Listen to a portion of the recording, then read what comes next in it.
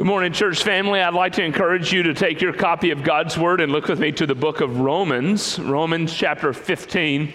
We'll be in Romans chapter 15, verses 1 through 6 this morning. Romans chapter 15, verses 1 through 6. I don't know if you noted on that song that the choir and Jillian sang, but if you look at the very bottom in your worship guide, you'll notice who wrote that song.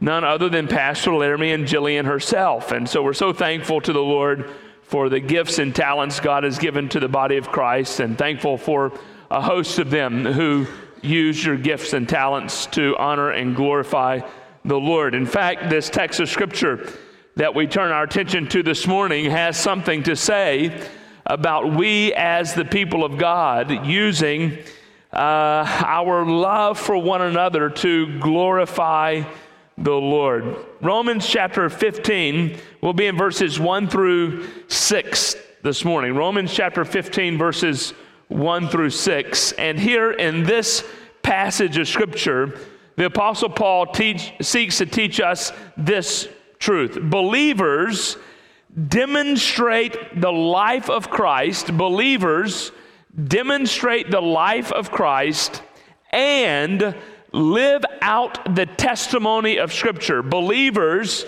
demonstrate the life of Christ and live out the testimony of Scripture when we willingly put our brothers and sisters first. Believers demonstrate the life of Christ and live out the testimony of Scripture when we willingly put our brothers and sisters first. Paul, here in Romans chapters 14 and 15 thus far, has been making a case that we in the body of Christ have a very specific way in which we're to live in relationship with one another. We've noted throughout this time Paul's use of the word weak. For example, if you look at Romans chapter 14, verse 1, Paul writes these words, "As for the one who is weak in faith." And we've noted as we've gone through Romans chapter 14, now into Romans 15, that Paul here is not talking about a weakness of salvific faith. He's talking about a weakness as it relates to maybe what we might consider piety or sanctifying faith. We've noted throughout our time together in Romans 14 that each of us at different periods of our lives demonstrate strength of faith and weakness of faith. There are times in my life when my faith is indeed weak. There are times in my life when indeed my faith is strong. And Paul has something to say in this context of Romans 14 and 15 about weakness of faith and strength of faith, strongness of faith, as it relates primarily in this text to two different groups of people who come from two different backgrounds, and those two different backgrounds in many ways are completely, totally different than the expression of the body of Christ, or the expression the body of Christ is to be. One of the beauties of the body of Christ is that God has taken people who are so different than one another, and He's placed us in the body of Christ that we might seek to glorify and honor Him. A similar demonstration would be that of marriage. For those of you who have had the joy of living your life in marriage, you have experienced those examples or those influences or those times in your life when you know that person that you're married to is just so drastically different than you are, or desire different things than you do. But what do we do in the context of that marriage? We work to find common ground, so that through the example of marriage, we might display the beauty of the glory of God in Christ. And Paul, here in this text of Scripture, is concerned for two primary reasons. One reason he mentions on a number of different occasions, the issue related to dietary laws. The Jews were apparently becoming a minority in the church at Rome. And for the Gentiles, they had no problem eating certain meats or meats that were prepared in a certain way. The cow was strangled, no big deal. We'll gladly eat the steak tonight. For the Jews, it was offensive. They had been taught throughout their time, growing up through the synagogue, through the Old Testament scriptures, that you should not eat meat that had been strangled. And so for them, it was a difficult expression to find themselves living in community with other people who had a view that was so contrary to theirs. And primarily what Paul is relating to here in Romans 14 and 15 is the community meal. You might remember as Paul is writing the book of Corinthians in 1 Corinthians chapter 11, Paul is reflecting on the Lord's Supper, but he's reflecting on the Lord's Supper as part of a larger expression that the church had with one another. It was a common thing for the church to come together and have a common meal. Now, as Baptists, we know a little bit about common meals, do we not? For some of us, we don't have that common meal near as often as we should. So Paul is saying when you come together for these common meals, you're going to be with other brothers and sisters in Christ. He's making the plea. If you know that bringing that piece of meat would cause your brother or sister to stumble, if it would weaken their faith further, if it would grieve them, as he said last week, don't do it. Put it aside, lay it aside, put your other brother and sister ahead of yourself. And here in this text of Scripture, Paul reminds us that we demonstrate the life of Christ clearly when we're willing to put our brothers and sisters first. Look how he demonstrates this here in Romans 15, verses 1 through 6. Verses 1 through 2, he says, believers should carry the burdens of others, or we should carry the weaknesses of others. Verses 1 and 2, we who are strong have an obligation to bear with the weaknesses of others and not to please ourselves. Or as our ESVs translates this, we who are strong have an obligation to bear with the failings of the weak and not to please ourselves, lest each of us please his neighbor for his own good, to build him up. Now, Paul uses some strong language throughout Romans 14 and 15 to make his case, but for sure here in Romans chapter 15, verse 1, we who are strong have, notice what he says, an obligation. This is something that we must do. This is something that we ought to do. He uses this word also at the very beginning of Romans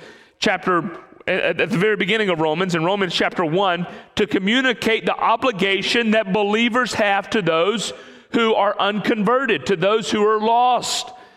He uses this exact same word. In some of our translations write of that word, we have a debt to those who do not believe. And Paul is saying, to those who are stronger in faith, you owe a debt to those who are weaker in faith.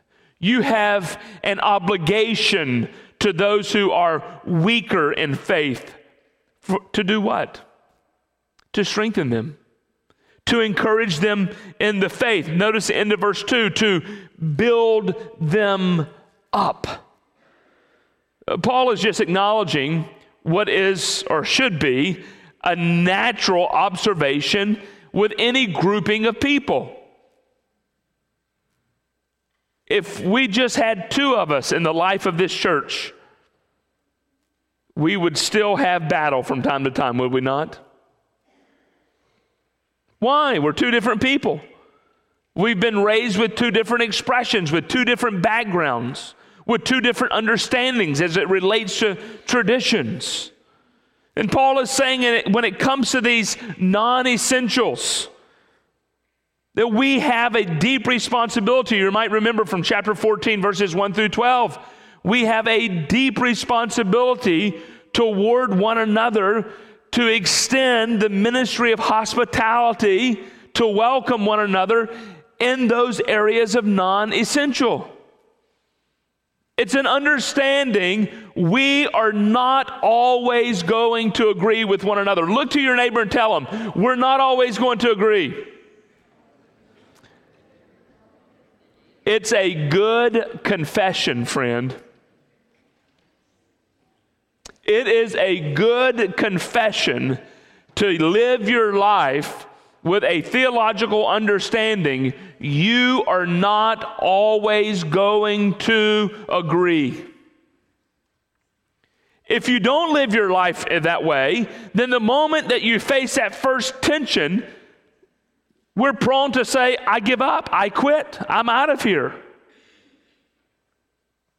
But when we live our lives with this understanding that we're going to disagree from time to time, then it helps us when we reach that moment of disagreement to understand how we are to relate to one another. Notice who's responsible, who is to carry the burden here. Who bears the responsibility? The weak brother and sister or the strong brother and sister? The strong brother and sister or sister. We who are strong have an obligation to bear with the failings of the weak. Now, my ESV, your ESV, if that's what you're reading from this morning, uses this word failings. Well, oftentimes we see this word failings and we think of something in a negative connotation, right? But remember what Paul is talking about here. He's not talking about issues that matter, or first-tier issues that matter as it concerns whether I am willing to submit my life to this group of people. This isn't an issue that says, well, if you believe that you can eat meat strangled if you believe that you can eat meat that has been strangled, you're not a believer. But if you believe that you cannot eat meat that has been strangled, you are a believer. Paul is saying this has nothing to do with salvific faith. Remember that. This has nothing to do with very clear, articulated passages of scriptures of do's and don'ts. These are in these gray areas where there is no clear articulation, where some of us have convictions concerning these certain things. And Paul is saying there, we must work diligently to find, if you will, common ground to bear with one another in those moments. So, for example, perhaps you think it would be just fine for you to bring a bottle of wine to our next member's meal. God bless you. There's a reason why you should not bring that bottle of wine to the next member's meeting. Paul is arguing from the context of this passage of Scripture that you should be willing to lay that aside, for you know that there are brothers and sisters in the context of this church family who are completely offended or opposed to that expression of Christian liberty. Why would you do that and seek to offend your brother or sister as we seek to commune with one another? Paul's saying don't be offensive in that way. Those of you who are strong in the faith, you have an obligation to respond in this way. And notice the end of verse 1, and not to seek to please yourself. And by the way, This is a good general principle in life, is it not? Whether we're talking about in the context of the church or the context of our families or the context of our job, so much of our problems, many of our problems in culture, in society, in the church come from the fact that we just simply want what we want when we want it, and I don't care about anybody else. Paul is saying, as you think about the corporate gathering of the people of God, our ultimate aim is not to come here and seek to do things that are pleasing to ourselves. There are times when we have to lay aside deeply held convictions to pursue the body of Christ. Now, I want to be sure again that you're understanding me here. I'm not saying that we lay aside our deeply held conviction that salvation is by faith in Christ alone. That's not what Paul is talking about here. In fact, if you go to Galatians, he's going to tell the church at Galatia, you bear a responsibility for the theology of the church and you ought to contend for the faith. So Paul isn't talking about these issues such as are clearly articulated in the text of Scripture. He's talking about those issues of a non-essential nature. And so what does he say in verse 2? Let each of who? Us. Let each of us please his neighbor for his own good. For what purpose? To build him up. Paul has already in some ways communicated this truth in chapter 12, verse 3. Look what he said in chapter 12, verse 3. For by the grace given to me, I say to everyone among you not to think of himself, what? More highly than he ought to think. This is what Paul is saying here in verse 2. Let each of us seek to please our neighbor. Now, in the context of Romans, who is your neighbor? Who is your neighbor? Y'all are quiet this morning. Who's everybody? It's not everybody. Thank you, Randy. Everybody in the church. I appreciate that. In the context of Romans, this idea of neighbor in this passage of Scripture is directly related to the brothers and sisters in the context of the gathering of the people of God. Look with me in Romans chapter 13 and beginning in verse 8. Romans chapter 13, beginning in verse 8.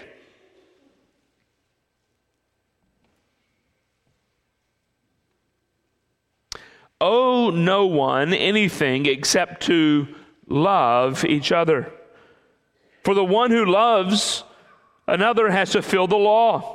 For the commandments, you shall not commit adultery, you shall not murder, you shall not steal, you shall not covet, and any other commandment are summed up in this word, you shall love your neighbor as yourself. Love does no wrong to a neighbor, therefore love is fulfilling the law. Paul's already used this word neighbor directly in application to the body of Christ and how we are to love one another. That is the one thing that we do indeed owe to one another. And so he says here in verse 2, let us. Who is the us here in verse 2? He gave an admonition in verse 1 that the weak are to respond in this way. Notice what he does now in verse 2. Let us. Each of us, brothers and sisters, every single one of us has a responsibility that we should please our neighbor for our neighbor's good. And what is our neighbor's ultimate good? What is the ultimate good of a brother or sister in Christ? To see him or her built up in the faith. Now, Paul has a lot to say about love in 1 Corinthians chapter 13. Love does not insist on its own way. This is what Paul is talking about here, friends. When it relates to the body of Christ, there are times that I have to lay aside certain convictions or certain thoughts or certain desires so that I might demonstrate well my love for the body of Christ. We must carry the burdens of one another, of our weaker brothers and sisters. For what purpose? So that the church of the Lord Jesus Christ might be built up. Paul even mentions this idea of the building up of the body of Christ in Ephesians chapter 4 as he relates it to the gifts that God has given to his church. See, ultimately, friend, you should not be here for yourself. This church is not about you and it's not about me. This church is not ultimately about your desire or my desire. This church is ultimately about the person of Christ, but we demonstrate that we are indeed pointing one another to Christ when we live life with one another for one another. We demonstrate, as I noted in the main theme of this passage of Scripture, the life of Christ. How? When we willingly, when we joyfully, when we desire, if you will, to put other brothers and sisters first. We are an us church. We are not an I church. So this text asks a question of each of our hearts and lives. What are you? What am I? What are we doing to see other brothers and sisters built up in the faith? How much time do you spend with other people in the body of Christ here at Woodlawn outside of this gathering? How often do you find yourself having conversations, encouraging one another in the faith with people outside of Sunday school or Sunday morning? But by the way, friends, what a beautiful way to be built up in the faith. No greater way than to weave your life into the life of the body of Christ at Woodlawn and participate in the multiple ways that we as a church have decided are good ways for us to be built up in the faith. Sunday school, life groups, and a host of other ways.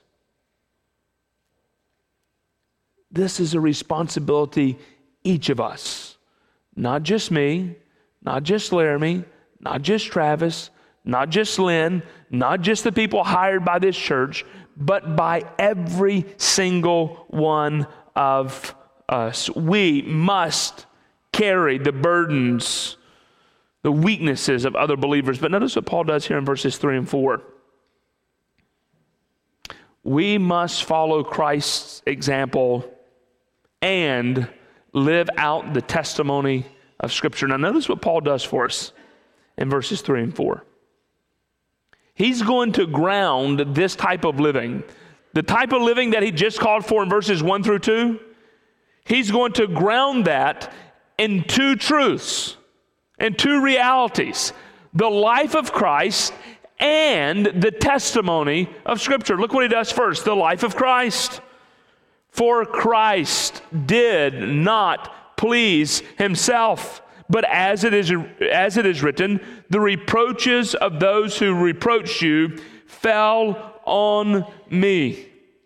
He first looks to the life of Christ And he says Jesus has demonstrated through his life this type of response for others.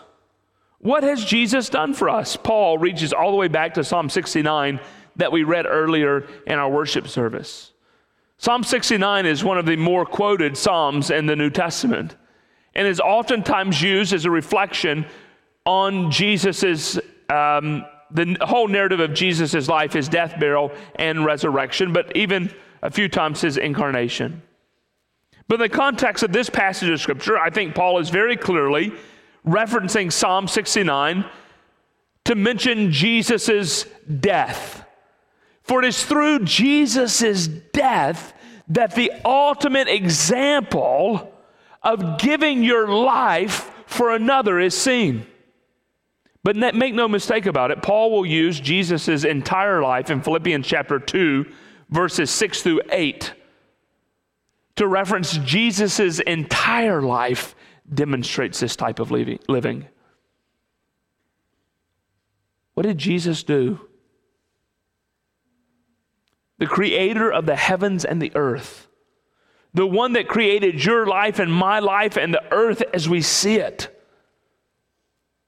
he willingly gave up the pleasures and the joys of heaven.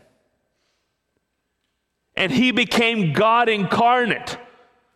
This God who at all times had the pleasure of the angels at his service would give up absolutely all of that and come to this earth where he would become God incarnate. And he would grow in stature and in wisdom and in knowledge. And he would ultimately give his life in a brutal death on the cross. And it's that image, friends, that Jesus compels you and me to mirror in the life of our church. It is that image that Paul compels you and me to demonstrate as we live life with one another in the context of the body of Christ. Think how this truth could radically change churches across our country if all of us lived our lives on a daily basis trying to see just how much like Jesus we really could be in our relationships with others. How does it change your relationship with your family, with your children, with your spouse, with your grandchildren? How does it change the way you view brothers and sisters in the context of this church that you might disagree with? Not only change the way that you view, how does it change the way that you respond to them? How does it change the way you pursue them? How does it change the way that you relate, conversate with people you know you have at times strong disagreements with? We will only be as healthy as a church.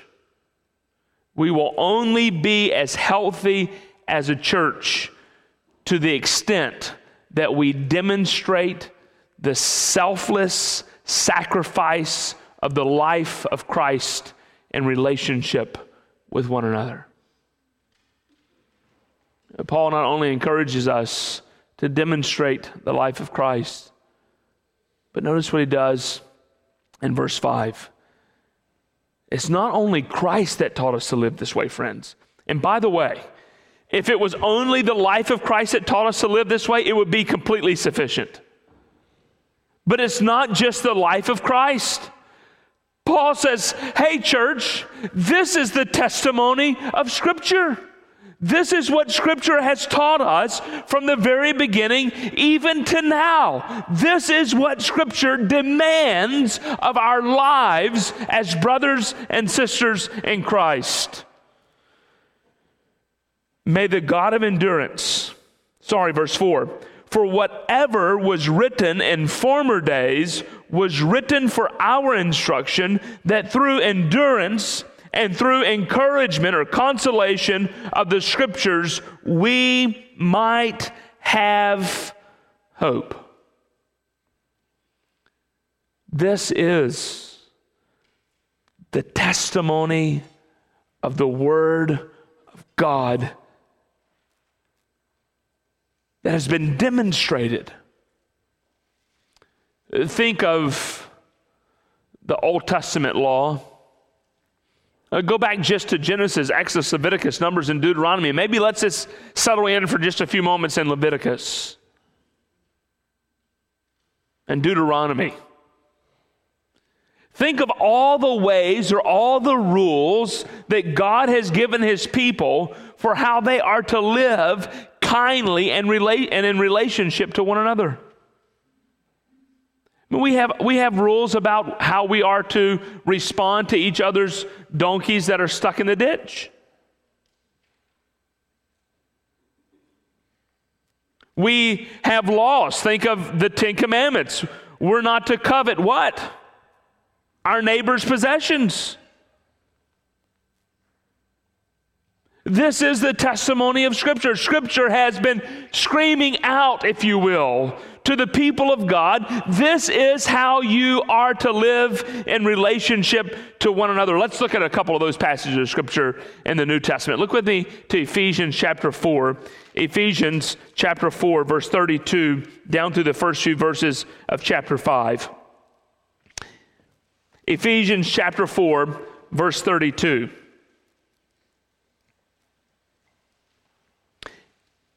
Ephesians chapter 4, verse 32, be kind to one another, tender-hearted,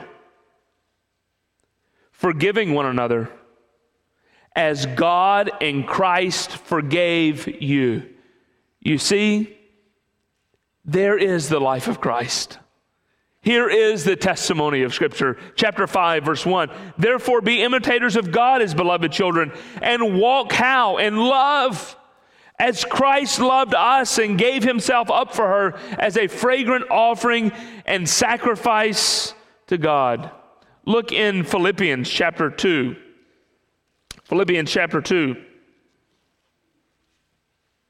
verse 4. Philippians chapter 2, verse 4.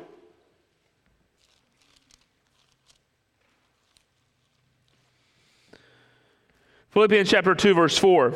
Let each of you look not only to his own interest, but also to the interest of others. Look at 1 Corinthians chapter 10. 1 Corinthians chapter 10. A few pages back. 1 Corinthians chapter 10, verse 33. And here Paul uses some of the same language that he's used in Romans. Chapter 10, verse 33, just as I try to please everyone in everything I do, not seeking my own advantage, but that of many, that they may be saved, be imitators of me as I am of Christ. Christ's life has demonstrated this. The testimony of Scripture has called us to this. What Scripture?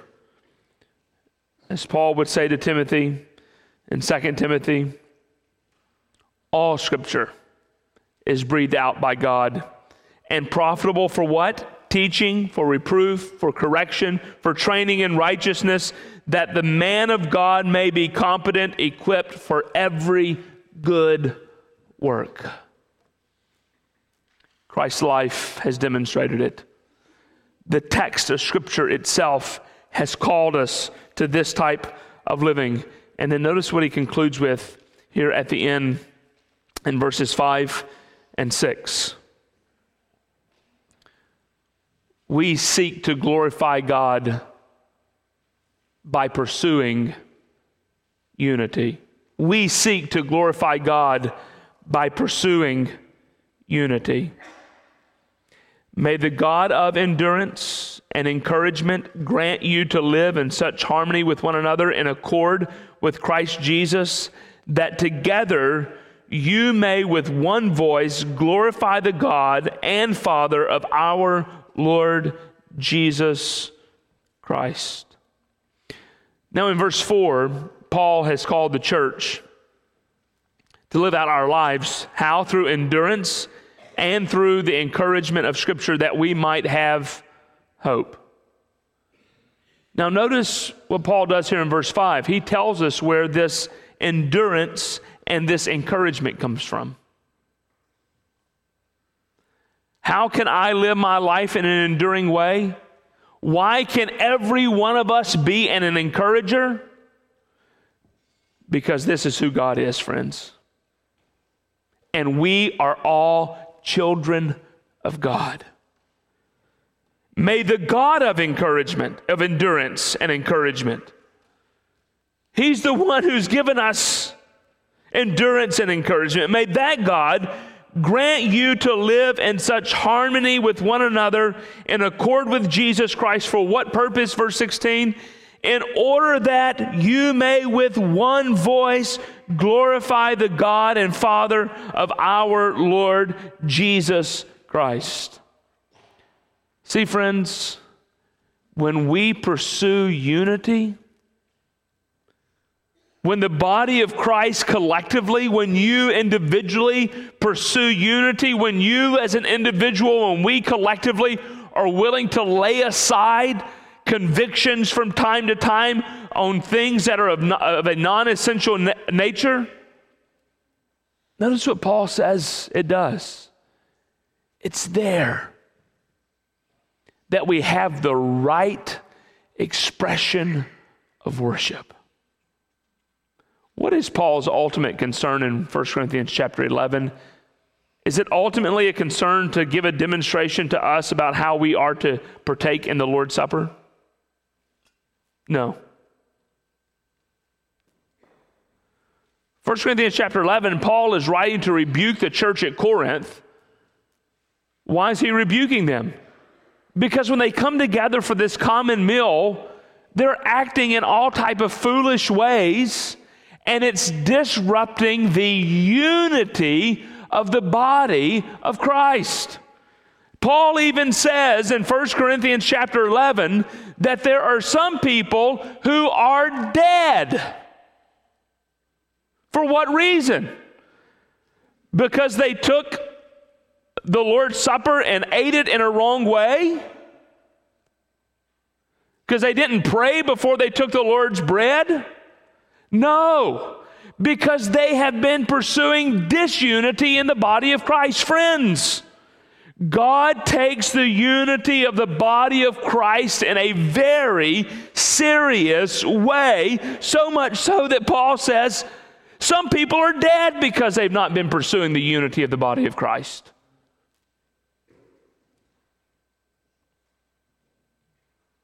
I had someone ask me at lunch on Tuesday, person had been visiting our church. He asked me on lunch, he said, do you believe God still takes out people? So, well, what do you mean? He said, like Ananias and Sapphira. I said, well, two things. Number one, how do we know that God took out Ananias and Sapphira? How do I know that? Only because Scripture tells us, right? I want to be very careful. I will never walk around giving a declaration, God took out Joanne Bridwell. Why? Because she didn't pursue unity with Kevin. I'll never say that. I don't have the testimony of Scripture, right? Who am I to sit in judgment of who God has taken out or not taken out? I'm not going to do that. Number two, yes, I believe God still takes out people. 1 Corinthians chapter 11 tells us. See, friends, unity in the body of Christ is a demonstration ultimately of what we, as this body of Christ, think about Christ himself. What image of Christ are we displaying through our unity or our disunity? What image of Christ are you as an individual displaying through the way in which you pursue unity in the body of Christ? Or let's say more specifically, friends, can you note in real ways areas that you are laying aside so that the unity of the body of Christ at Woodlawn might be achieved? Can you demonstrate through actions, your actions, not the church's actions, your actions? Can you demonstrate through your actions things that you are doing that build up the body of Christ?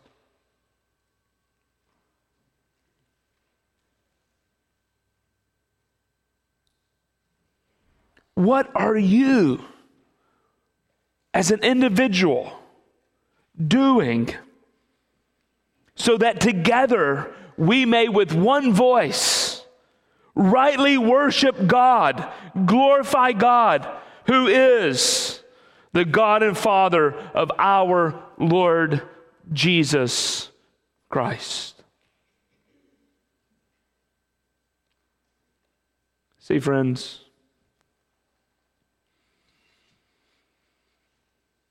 the unity of Christ's church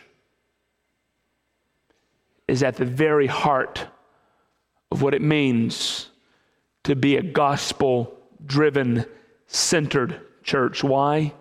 Because the gospel is a narrative of this one perfect, holy being who gave up everything.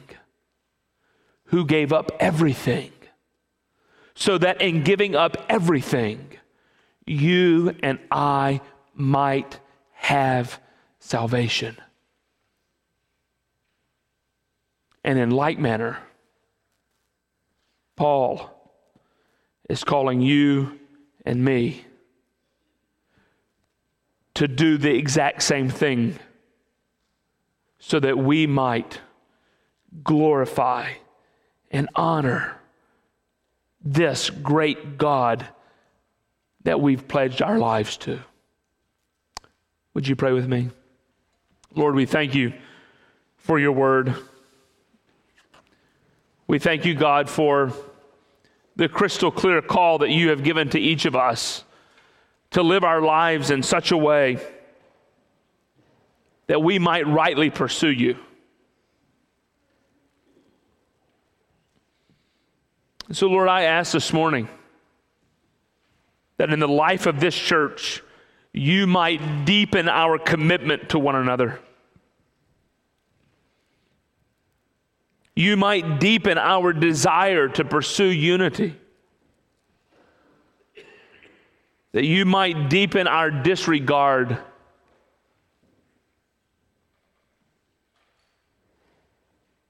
in those ways that we as individuals seek disunity,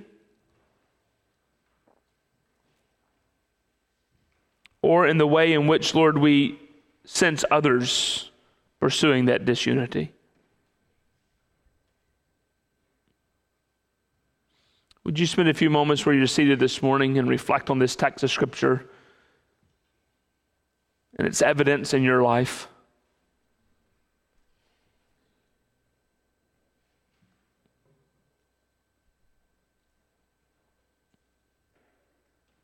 How does your life demonstrate the life of Christ?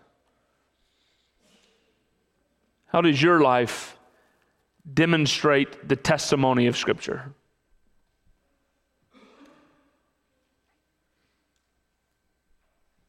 How are you pursuing? You as an individual, how are you pursuing unity in the body of Christ?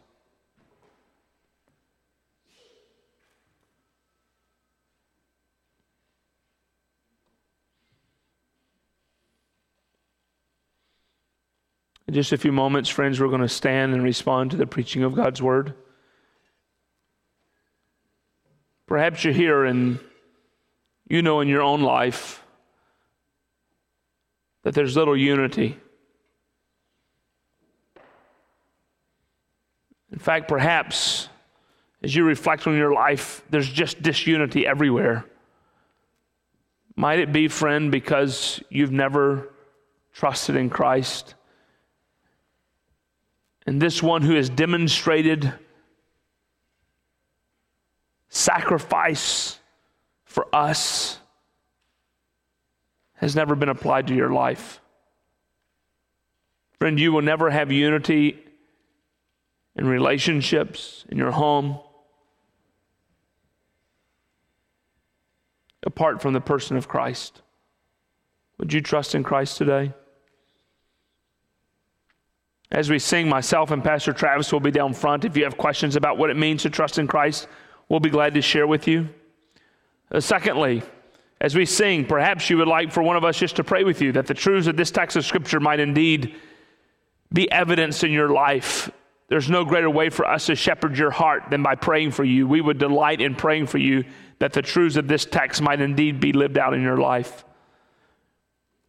And thirdly, maybe God has impressed upon your heart that this is a congregation in which you need to be connected to live out your life on mission with Christ. This would be an opportunity for you to express your interest in being part of this faith family. Lord, as we respond to you now, we ask our responses might be pleasing to you. We pray in Jesus' name. Amen.